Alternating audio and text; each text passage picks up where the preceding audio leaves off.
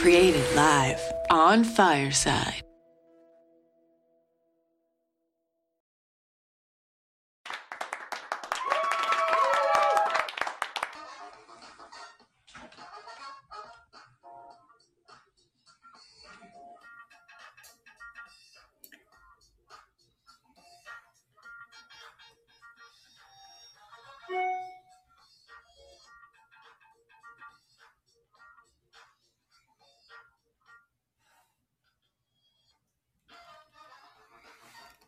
Welcome to Office Hours with Dr. DeVoe, a fireside chat about U.S. higher education, the news and the stories of campus life.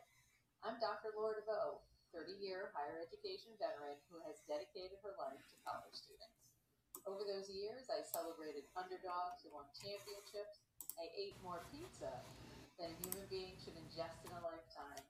And I shook the hands of graduates as they grabbed hold of that hard-earned diploma on the first day of the rest of their lives. And that's why I'm here.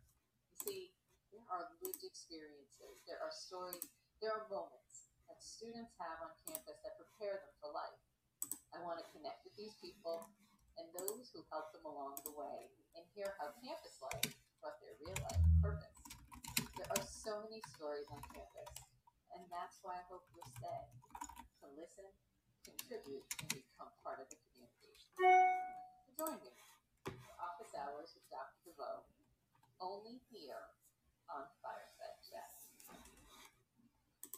Good afternoon, everybody. It is Wednesday at 12 o'clock, and this is Office Hours with Dr. DeVoe. Thank you very much for joining us. If you are new to Fireside, welcome. If you are returning to Fireside, welcome back. This is a space where every week we are together and we are here talking about issues in higher education. If you have suggestions for the show, later on in the show, you'll have ways to contact me and get me your information and what you are looking for us to cover. Today, we have a really important topic. According to a study from Penn State University, over half of the people who have contracted COVID-19 will suffer from long COVID. Symptoms include fatigue, neurological issues, lung abnormalities, and what some are calling foggy COVID brain. Recently, a workbook of recommendations for serving these students has been published by advocates who work with disability services. The workbook aims to provide guidance to disability services and health professionals on serving this population. Today, I am joined by Dr. Lori Wolf from Boston University and Beth Graham-Petro from Olin College of Engineering in Needham, Massachusetts. Dr. Wolf has been at Boston University for 25 years and currently serves as the university's Director of Disability and Access Services and 504 Coordinator.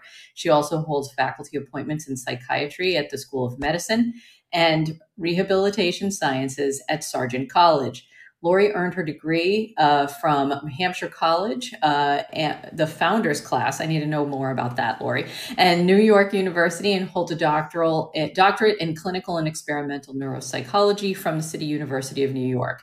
Dr. Wolf has over 40 years of experience working with children, adolescents, and adults with disabilities.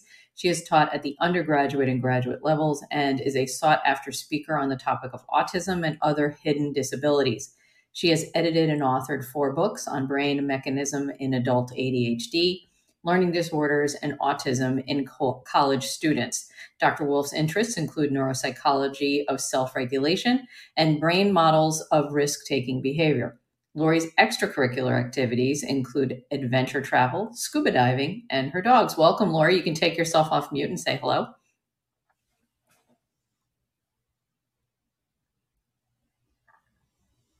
We're going to wait a second, and then we're going to get Lori off mute. Beth Graham-Petro is the director of Olin College of Wellness at Olin College of Engineering in Needham, Massachusetts. Beth takes pride in supporting students by providing them with information to make informed decisions in other personal wellness. She enjoys building relationships with students, staff, and faculty, promoting wellness as a key component of student success.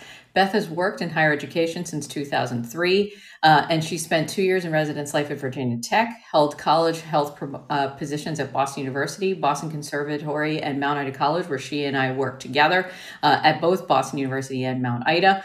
where she's not, when she's not working, Beth enjoys spending time with her family, reading, listening to podcasts, and catching up on our favorite TV shows. She is also the co-host of Twin XL Pod with me, which broadcasts on the Pod 617 network. And she is a returning guest here to Office Hours with Dr. DeVoe. Lori and Beth, welcome. Lori, I see yourself off mute. Say hi. I'm doing well. I need you to get a little closer to microphone and we will be good. And then Beth, say hi. Hello. It's great to be here. Excellent. Nice to have you guys here. For those of you who are new to Fireside or need a reminder, please remember you can go to the hamburger in the bottom left-hand corner and you can click on Broadcast to the World. When you hit that globe, which is Broadcast to the World, that gives you a link. You can then use that link to share it to your social media platforms. It's a great way to share the news. The other thing you can do while you are here in the show is if you have a question for Dr. Wolf, for Lori, or for Beth, please hit request to come on up on stage and ask your question. Throughout the show, the scroll across the center of your screen may change. That's me activating that, giving you different links and different new information. So I want to welcome Beth back, and Lori, welcome to Office Hours with Dr. DeVoe. Lori, as you haven't been a guest on the show, I'm going to ask you to give us an idea of what COVID has done to impact the area of disability services, especially in the remote and hybrid world that you were experiencing, and how you've learned about your work, or actually what you've learned more about your work with students with disabilities during that time. So go ahead and give us your thoughts on that. Great, thank you. You know, when the pandemic started, we sort of knew that things were going to change. We had, as did many people in the world, a week to migrate thousands of classes, about 2,500 students with disabilities, thousands of faculty to a remote environment. And I remember the very first Zoom trainings were pandemic. I mean, you know, they were people didn't know what buttons to click. Some people were screaming, "You're going too fast." Others were saying, you know, go faster. And, you know, everybody learned to work remotely. It was really remarkable. And in our office, once we got the word that we would be leaving, that literally we had a week. It wound up being less than a week. We grouped together and used all of our resources, which we already had, for delivering accommodations remotely. You know, we have a pretty big education program here at BU. My office covers global education. So we were already pretty nimble at putting accommodations in remote space. We knew the right things to do. We knew the right people to call, and we all pulled together to make that happen. So I think, you know, we leveraged our expertise and made it accessible. And, you know, there were problems that came up throughout that 18 months, which we dealt with. I thought that was the hardest thing we were going to be asked to do. But frankly, reopening campus and coming back has been harder. Talk to us more about that. Why has it been harder to come back? I think we're living in an environment where we've taught ourselves to be afraid of everything. So, you know, students are on edge. Students who had psychiatric and psychological disabilities pre-pandemic often had worsening symptoms during pandemic. Students who didn't have issues before they went into lockdown came back with issues. So we're seeing a lot more students. We're seeing students who are very much on edge, and frankly, students who got used to having their parents back in their lives. So, you know, every elevated student that we have, and usually it's an equally elevated parent. So, you know, we're kind of doing a twofer, and just trying to get people to talk to each other, to relate to each other, to, you know, want to work out a roommate issue rather than insisting that, you know, that they be moved to a different room, has been harder than ever before. And I worry that the gains that many young people made when they came to college, they lost when they went back home. And I don't know how long it's going to take. And frankly, it's not just the students; it's also faculty and staff and their parents. It's the world. I appreciate what you're saying there, because, you know, I think, and I'm going to bump it over to Beth in a second, is that one of the things I know from my past experience working on college campuses, for the last 5 years that I was actually a vice president for student affairs, the number one reason that students sought disability services as well as counseling services on campus was anxiety. And so I can only imagine that now we've got this heightened situation on our campuses where we already had an anxious population, and they're, as you said, feeling more anxious because of what's happening around them and what they're experiencing. And that idea of that their parents have been taking care of a lot more in their lives than maybe that they were doing previously. Beth, are you seeing some of the same things? What do you thought about what Lori said in terms of her comments? I agree wholeheartedly with Lori's assessment about the level of fear. I think that it's understandable, but it has definitely made the return to campus in person in a lot of ways more difficult, or difficult in a very different way than handling things remotely. And I think, and when I know we will talk about this more later, I'm sure, remote education was not ideal for a lot of students for a lot of reasons, and particularly those who were already struggling with different mental health challenges, the isolation, the loneliness, that all got worse for a lot of people. But the return has been uniquely challenging because, and I come from, I'm working on in a small campus community.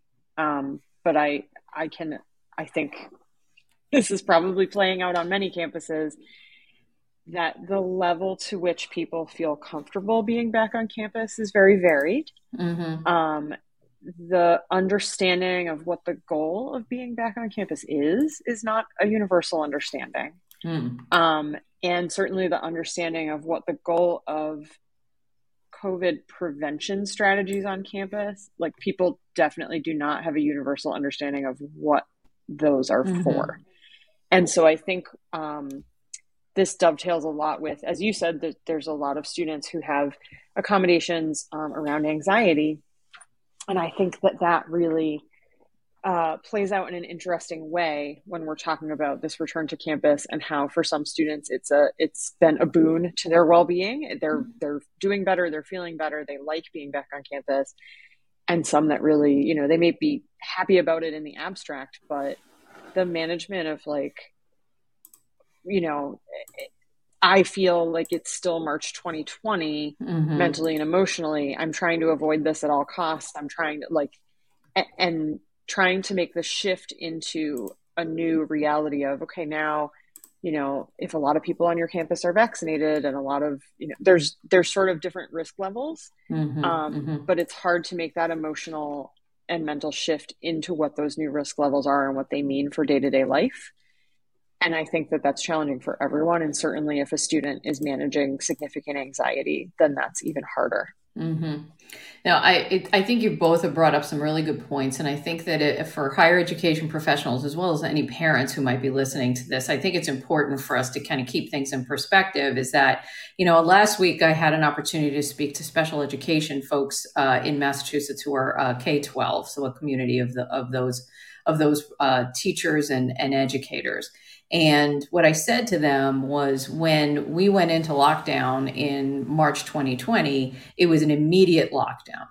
And then instead of kind of having a throttle and coming on gradually, we didn't get to come on gradually. It was like someone hit a switch instead of had a throttle that kind of gave us an opportunity to lean in. And that's something I think that hasn't helped anyone's mental health in all of this, whether it be the student or the professionals trying to assist them. Beth, can you give us? Can you help us by defining long COVID? You're the health center, the former health center director. You've got the medical. You've been working closely with other health and wellness centers directors on campuses across the country. You get, I'm sure, daily emails about what's happening. How are people defining long COVID, and what has been shared in the student health field in this area? And then I'm going to have the next question for Lori. So long COVID is defined as symptoms that persist for more than 4 weeks after diagnosis. And there's a lot of lists online about what the common symptoms are. Like I know, for example, the Mayo Clinic has about a dozen symptoms that they list on their website.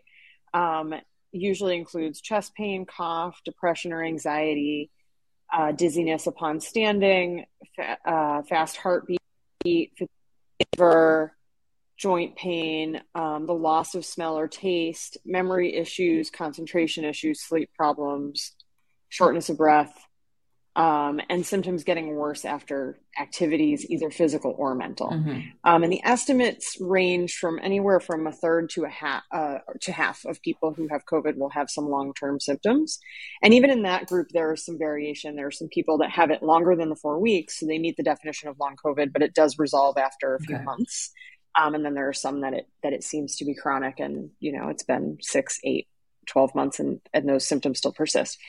What's interesting is that in preparation for this conversation today, I actually went back through the communications coming out of the CDC and also the American College Health Association to see, like, what have we been saying about long COVID? And the answer is not much in terms of college students. ACHA, the American College Health Association, has done a lot to assist practitioners on campus with the return to campus. And there is a lot of attention paid to so many things, like the need for mental health services, how to run your campus clinic safely in this time, what kind of surveillance testing you should be implementing, vaccine mandates. Like, if you can think of it, it's in there, except for the notion of long COVID. Students with long COVID, which it seems to keep falling. Like, when I was doing research, it seems to keep falling into the accessibility and disability space and not the health services space. And I think that anecdotally, if you were to speak to anyone in college health services, they would say to you, yes, we're seeing this. Yes, we have some capacity to care for these students, or we may be doing, because the other thing to remember about a college health center is, depending on the campus, there are some campuses that are really, the health center is like a comprehensive service that really can stand in for primary care. And that often happens on a really large campus where you have a range of people, like into like graduate and PhD students who might have families. And, like, I'm thinking of my own experience as a grad student at UMass Amherst. Like, that's a small urgent care clinic / there's everything there, and people are bringing their whole family, versus on a smaller campus, it's meant to be, for the most part, like short-term episodic care, some preventive care, but there is a lot of referring out into the community for chronic care. And I think that's what we'll see happen at some schools that simply don't have the capacity. If someone, for example, needs like a long-term relationship with a neurologist because of their long COVID symptoms, that's something where a college clinic may be referring them out to someone in the local community.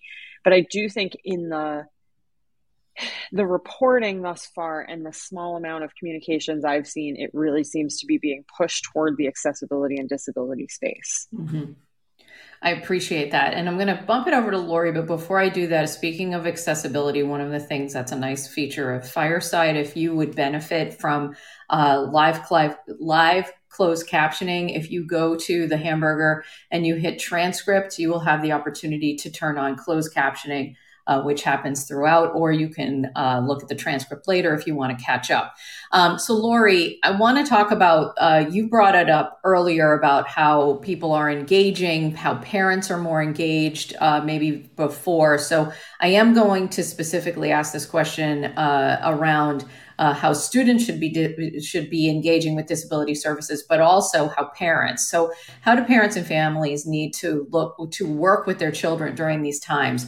One of the things that Beth brought up is that we don't have a firm understanding of what exactly long COVID is from the health center perspective. I am quite interested in this, in that I'm hearing from friends who sent their children off to school last fall and came home with COVID and have been suffering with long COVID symptoms. And they've never needed to engage with a disability services office or receive accommodations in the past. So now they're in a completely foreign environment. So talk to us about how parents and families need to work with their children during these times, and what are some tips that you would give in this particular situation for the families, and then we'll get to the campus. Sure. Previously, BC before COVID, disability offices were, pretty uniform in saying that students have to advocate for themselves. They're adults. They need to manage their own stuff on campus, and we would not engage with parents. Some campuses interpret that differently. Our interpretation at BU is that we would only talk to a parent if a student were also present about anything substantive. Although parents could certainly feed us information, we wouldn't engage in a dialogue. COVID changed that because every meeting we had with a kid, the student might be sitting on their childhood bed, and the parent was either next to them or lurking in the background. And you could always Zoom. If the student was looking off to the side, we'd say, you know what, why don't you just invite your mom in, because we know she's there. So right. Invited that. And it's going to be hard to get back to a position where now we're going to exclude it. So, I work with a lot of autistic students, and we often have a phrase that we say to move them out, you have to bring them in. You have to, the parent has to know that they can trust you, that you understand their student, you're going to take care of their student, and then you can ease them out by reminding them that we have the same goal of, an educated, employable adult at the end of the path. So we're finding that we are talking to parents more than we ever thought we would. We're trying to navigate that in a way that also honors the student's voice and makes them aware of the fact that they're really in the driver's seat, even if their mom or dad is involved in the process. So we've gotten a lot more flexible, I think, as a campus, but particularly in our office, and trying to hold that line, but also understand that parents were, had a front row seat to a very difficult pandemic year for their youngsters. I know I had my own, students who launched, offspring who launched and then came back and locked down with us, and I saw the impact on them. So I understand the parents, fear in sending someone to live in a congested residence hall, to dine communally, to share bathrooms. I understand that, but I also know that for the students' benefit, they have to move beyond that and get back to being their own advocates. And that's really good point, Lori. And I want to, that's something that I'm seeing with, people, just humanity, right? Is this idea of we need to be able to speak for ourselves, be able to speak about what we're anxious about. We're coming up on a holiday, and families may not be ready to come together again because of mixed feelings about vaccinations and masking and things of that nature. So we're all navigating this in some way. And so I think your points are really important. I want to also ask a follow-up question. One of the difficulties that I always had when working with disability and accessibility services were faculty. And faculty, I love faculty. This is not an anti-faculty comment, but some of the times what would happen is a student would come in and say, I need an accommodation, whether, they were actually documented or not. They would speak specifically to the faculty member and circumvent the disability services office or not go through the proper channels. Are you finding that faculty are bringing student concerns to your desk more often now because of COVID? Are people asking more questions from the faculty side? What do you see going on there? We're definitely seeing more questions and having more contact. As part of our pivot to remote, we prepared a faculty guide to delivering accommodations remotely. And we distributed that widely. We did a lot of conversations with faculty. So we reached out at that time, and they continue to reach out to us, asking, is this student registered with you? What do you suggest I do? Faculty were also asked by the administration to be flexible during the remote learning period, and to really try to be responsive to student requests, not put them through the ringer of going through all the administrative channels. So I think that a lot of faculty were already accustomed to that, and I'm seeing more flexibility from professors. And we have to find whatever silver linings there were in this.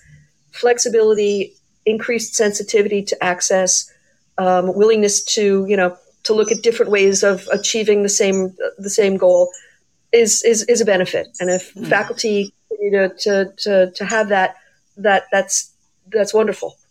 That's great. Beth, I want to ask you a question as a follow-up to that. I know in your campus, it's a very small campus, whereas Lori's at a pretty monumentally big campus. Do you think that there's a heightened sense of concern or people kind of cluing in that folks are struggling with maybe their own health in different ways? Are people more involved? I know on small campuses, one of the things we tout is this high touch environment on a small campus. Do you think that that's been hurtful in some ways in terms of people's ability to kind of advocate for themselves? Or do you think that it's actually empowered people to say, look, I saw my friend, they advocated for themselves, and I think I can do this? Oh, what a wonderful, complicated question. I think it's both. I mean, I think that there are certainly students. Let me back up and be a little bit more general to start. I think that a lot of people, not just students, are really, really struggling. I think that we are certainly seeing that. I think a lot of campuses are seeing that. If I had $1 for every story in the media right now about a mental health crisis on campus right now, I'd have quite a few. And I agree, like what Lori said is all true and was true at my institution too. There was an expectation that the faculty would be more flexible, that there would be some sort of flexibility and empathy and grace extended to people about a lot of things. And that is great and is as it should be.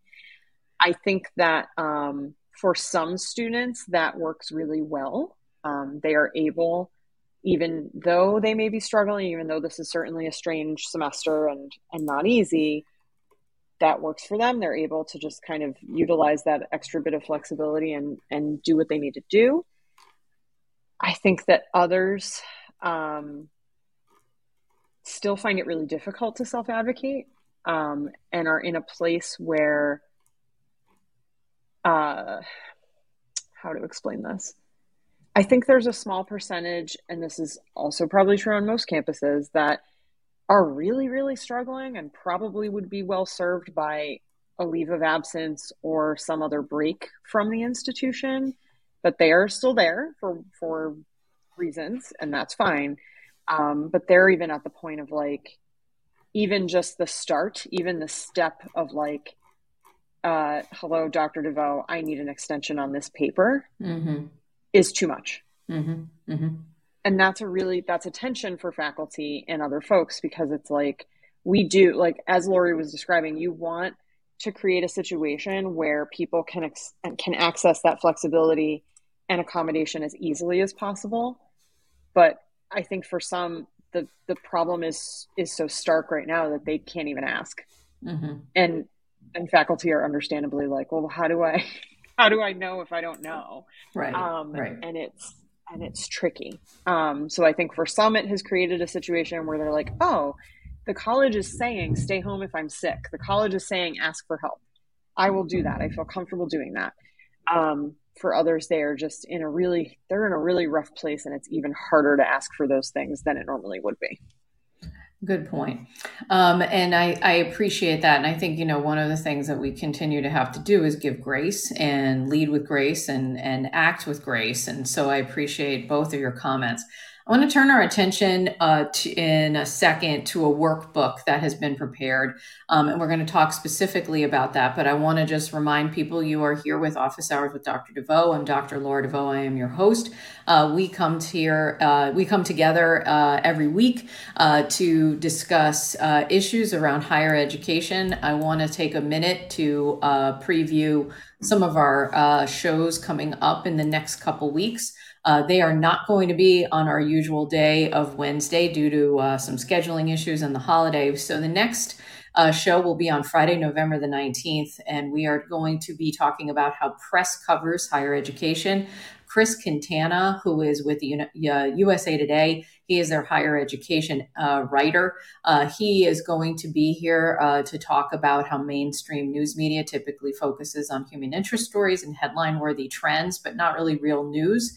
Beth was just talking about, we're going to cover the flashy stuff. We're going to cover the mental health. We're going to cover some things, but we're not actually digging in deep. So we're going to really talk about what that means. And Chris Quintana is going to be here to talk about higher ed coverage in the news. On Tuesday, November the 23rd, which is the Tuesday before Thanksgiving, we are going to be talking about food insecurity.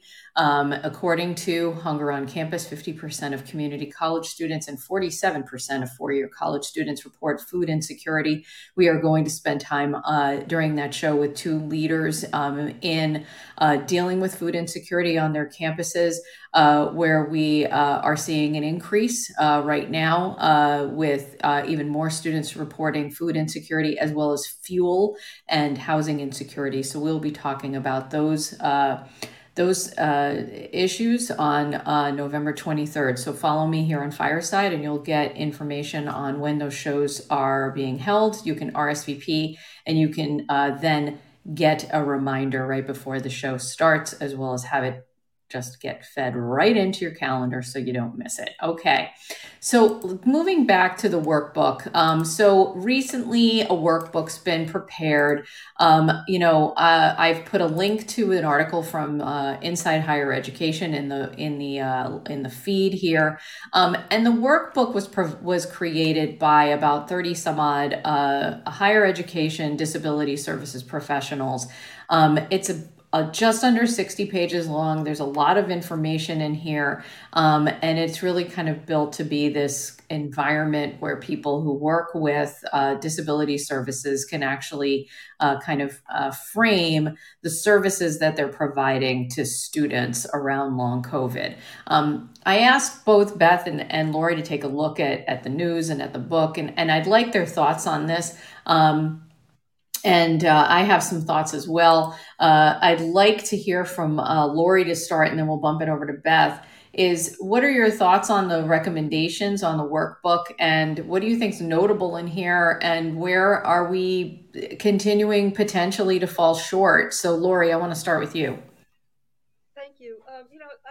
I was actually invited to participate in this panel. Most of the senior people in disability services nationwide were contacted. The facilitator, Janie Jarrow, is a friend of mine. So, I saw drafts of this, and I think, it is a wonderful manual for good disability services for any condition.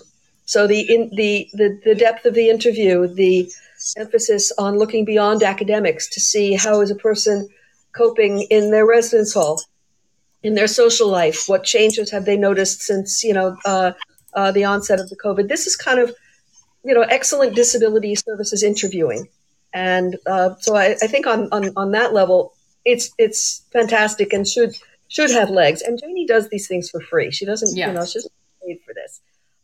We had already been doing this. Our interviews are already extensive. We had to add to it that an awareness that long COVID is a thing. We were seeing students with short COVID and mostly talking about how to deliver accommodations if they were in isolation or quarantine, and what sort of arrangements we needed to make. But we've seen a handful. I can't say we've seen a lot of students. We already have a lot of students who have vague cognitive and attention complaints. Brain fog is nonspecific to many medical and psychiatric conditions. So we already have accommodations and understand how to support a student who has those symptoms. But what's new for us is attributing it to COVID instead of an autoimmune disorder or a traumatic brain injury. But the accommodation recommendations are pretty standard: modifications of attendance, extensions, breaks, note taking. Some students are asking for an option for remote learning, and that is difficult in many circumstances and on many campuses. But we sort of, have added COVID to our list of the medical conditions that are common in our office and have been increasing in our office anyway. But I can't say that I've seen a lot of students who we didn't already know coming in and saying, I have COVID, because I'm not sure that the medical community has quite caught up to that yet. Mm-hmm. Mm-hmm.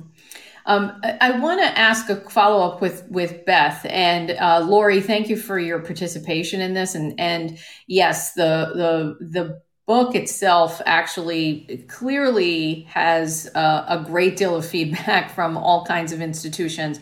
And you may have some insight in this, Lori. But I want to ask Beth this follow up question.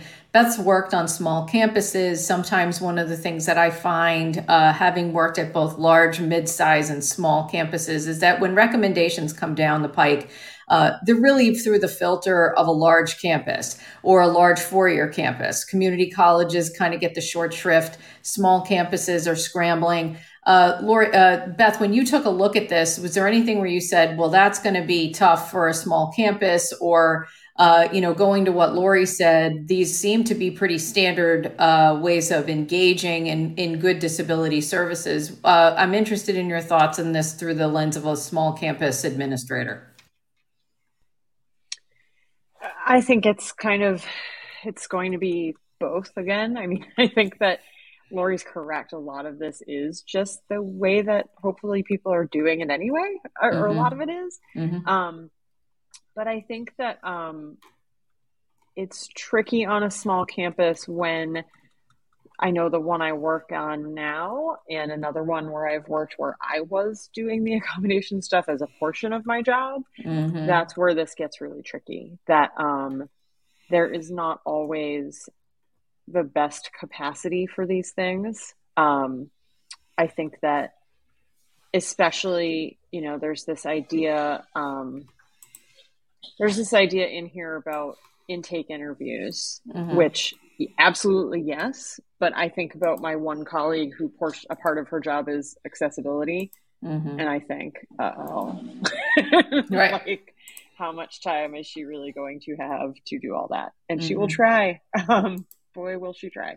So I do think it's tricky. That the other problem that comes up, and this is not unique to small campuses, but it certainly is happening on a lot of campuses, is that the pandemic represented a financial blow to a lot of campuses, and there mm-hmm. have been a lot of staff reductions, and mm-hmm. a lot of places just have fewer resources in terms of people to handle these things. So yeah. we have another tension of, we are going to have students that have greater need that they're going to expect us to meet, and we have fewer people to meet that need. Mm-hmm. Mm-hmm. And so I think this is a great resource. And I think that there are a lot of ways in which it can be useful, that, it's sort of encouraging folks not to, I don't want to say not as stringent, because that's the wrong word, but I can't really think of a better one right now. Like, it's acknowledging the notion that, like, someone may come to you with these symptoms and with these challenges and not be able to present documentation or a particular diagnosis the way they would have, as Lori said, like, mm-hmm. if someone has an autoimmune diagnosis, they're going to come to you with a letter from their doctor. And in this case, they may not have that. Mm-hmm. Mm-hmm. So in some ways, this is encouraging a slightly looser way of doing this, mm-hmm. which could be good. But it also it's going to, I think, encourage a lot more students who need the help to come looking for it, which is a good thing. I worry about the capacity of especially smaller schools to handle an influx of more people needing this part of the accommodation. Mm-hmm. And I want to just draw attention, while Jane Jarrow, who's the facilitator of this effort, there's a lot of people who also represent community colleges who were part of this conversation. There were state institutions, privates, et cetera. So it's clear that there was an effort and to go out there and broaden the reach. Lori, based on what Beth just said about this idea of some of these campuses that might be small, that might be, one of our past episodes here on Office Hours was with a panel of people who have left the profession, who said, you know what, some of them left because of the pandemic, some of them left prior to the pandemic, but their capacity of what they were being asked to do on a daily basis became pretty much like, you know what, this is not what I signed up for. This is way too much. And so I'm wondering what your thoughts are about campuses that might be strapped either because of, frankly, they're small, or because they're losing staff or don't have the capacity within the departments. And if you were directing a colleague or you were consulting, what are some of the key components of this that you think are really important, regardless of the size of the campus, that you just got to kind of spend the time on? That's a great question, and it's one that I've confronted on a couple of fronts. I said before, I do a lot of work in autism, and I do a lot of training on other campuses. And what we talk about is that most young adults with disabilities, particularly autism, don't disclose their disability. They're not known to disability services. They don't have an accommodation letter. So as a campus, what do you do when students don't disclose? Or in this situation, what do we do when we have more students than capacity can handle? And the strategies are to make the campus welcoming to everybody, to look at principles of universal instructional design so that faculty are teaching to a multitude of different abilities, so that people are flexible, so that we're really looking at access so that anyone with or without a disability can have their needs addressed on some level. There are, of course, some accommodations that need to be official. And that we need, not to undermine or do away with offices like mine. But I think that most campuses can do a better job at, looking broadly. And, Beth called it looser. And I understand that because it is a little bit looser. Lots of schools are wedded to their bureaucracy. But when we look to broad access, we look at ways that we can be inclusive. And inclusive pedagogy is a huge impetus on most campuses right now. So we work disability pedagogy into that as well. And I think we can reach a lot more people. Talk to me about how campuses are actually moving disability pedagogy into that inclusion pedagogy. How have you seen it do a good how have you seen campuses move in that in a successful way? Well, my favorite example is here at Boston University. Our undergraduate Spanish language faculty have taken an independent interest in teaching learners with learning disabilities who believe that they can't acquire a second language, that they can't meet the Boston University language requirement for College of Arts and Sciences.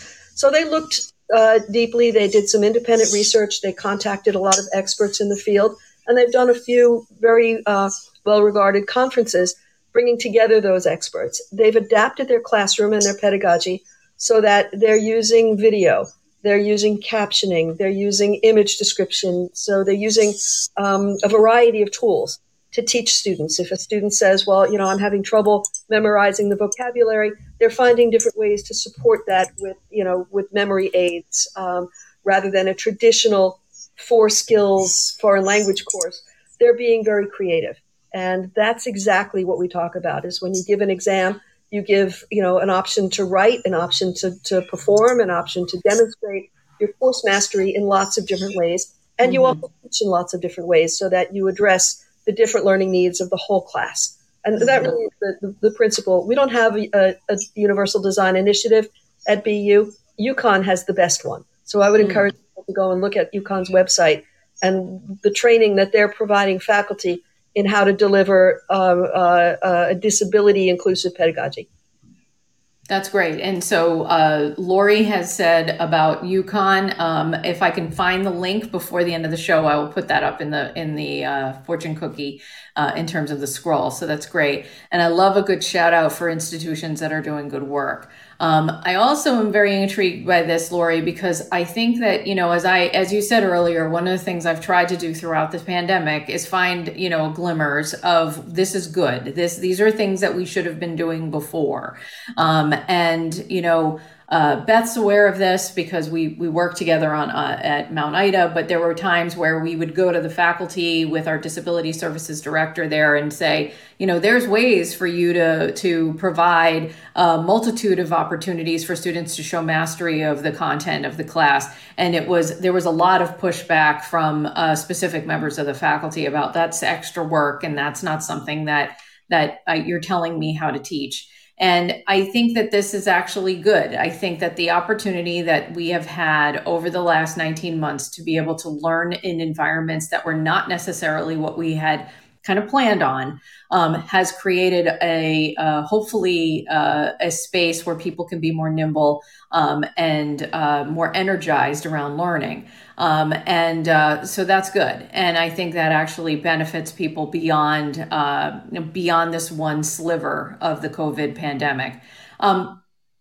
Lori, Beth, I want to switch our attention for a minute about impact on mental health. There's been a lot of discussion right now on how students are feeling this pressure. PBS just dedicated 15 minutes in their news hour to a show on mental health on campus.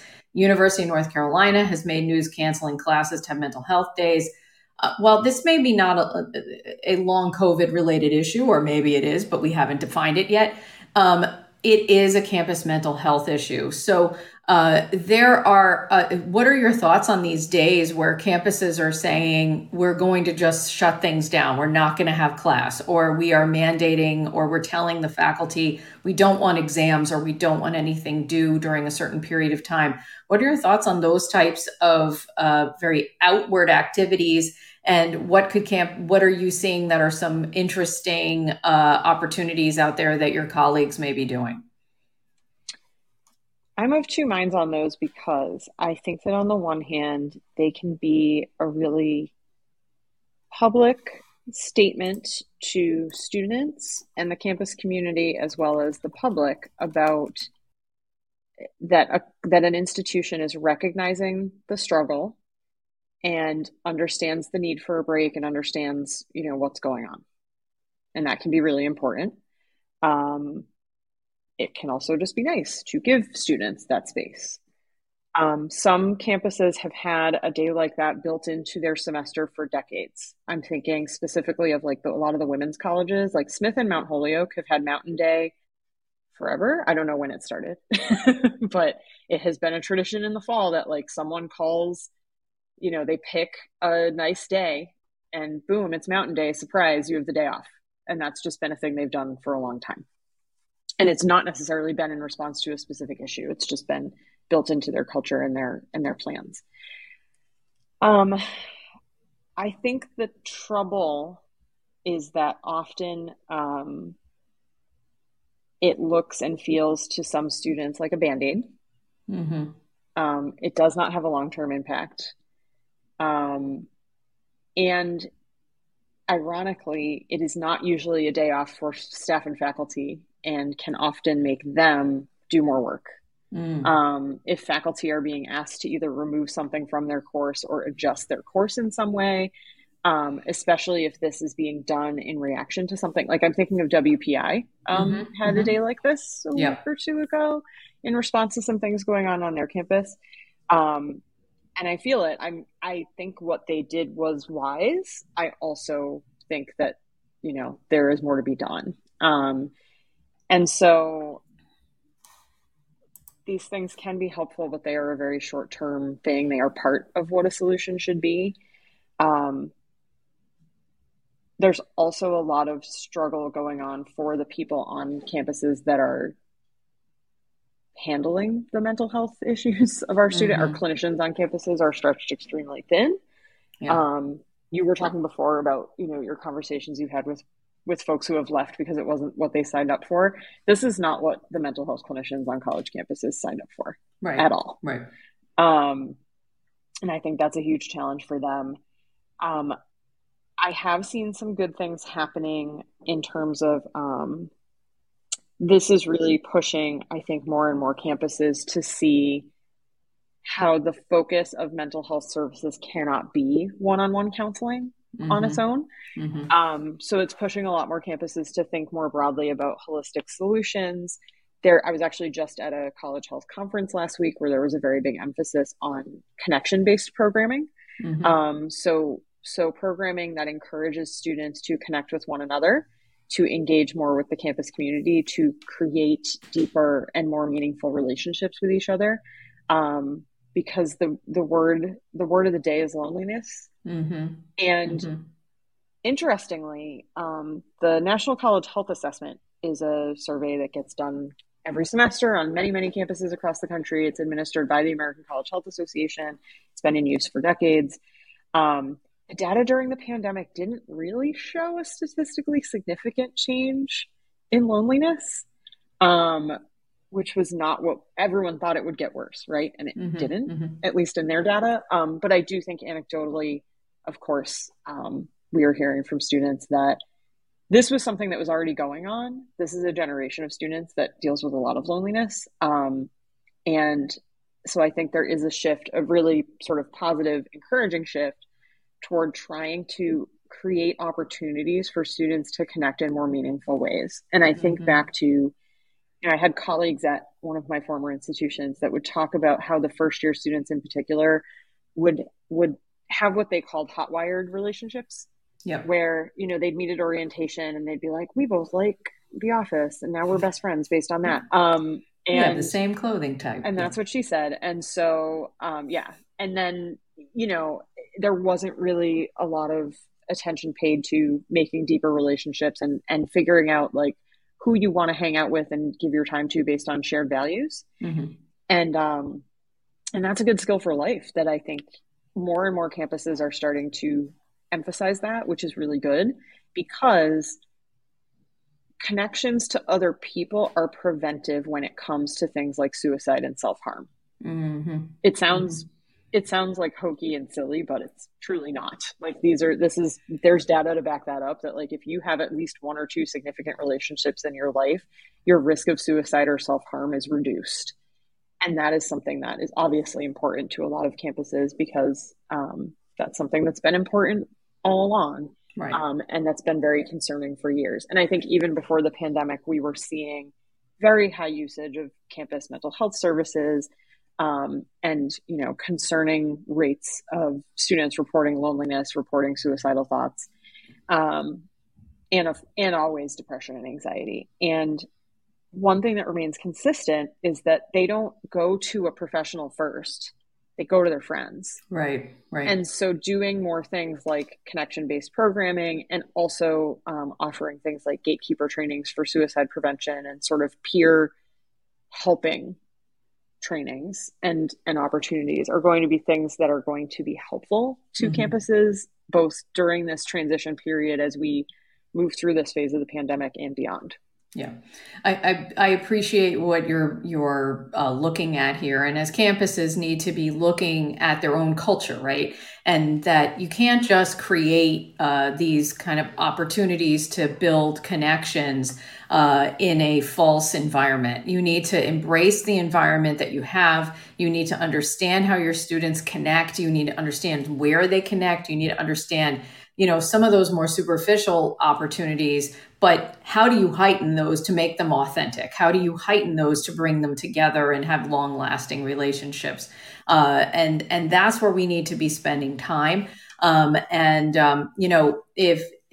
going to Beth's point, there is a crisis of mental health across the country right now. We all know that. But I was talking to a couple of vice presidents recently and vice chancellors, and they posted counseling jobs on their campus that 2-3 years ago, you would be getting, 50, 70, 90 applicants for, and they're barely getting a dozen. And that is frightening. And they've had to really retool and decide how they want to move forward. And that's something we need to keep in mind. Lori, as we're kind of closing out today, I want to follow up on something you said earlier. And that is the way that disability services at your institution at Boston University, which is typical of institutions across the country.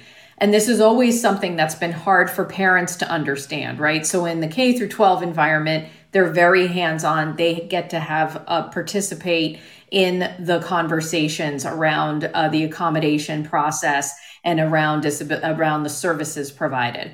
When you move into the campus environment, into the college campus environment, it's different. It sits in the lap of the students to self-advocate. During the pandemic, you had to adjust, either because the parents were sitting literally on the bed next to the student during the conversation or for whatever other reason. And now you have to kind of roll it back. What are some of the things that you're thinking about? You've been in this field for a long time.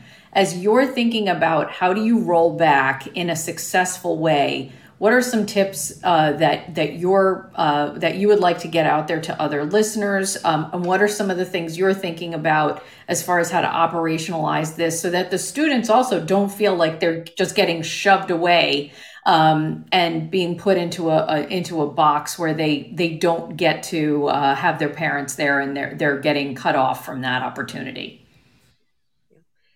It's tricky. And again, it's because we invited the parents in. We, on many campuses, were inviting parents in to assure them that remote education was working, their tuition dollars were well spent, that that all of the services were still available. And now to renege on that is really what the family will perceive. It's saying, well, now that you've got us, you're telling us that we can't be involved.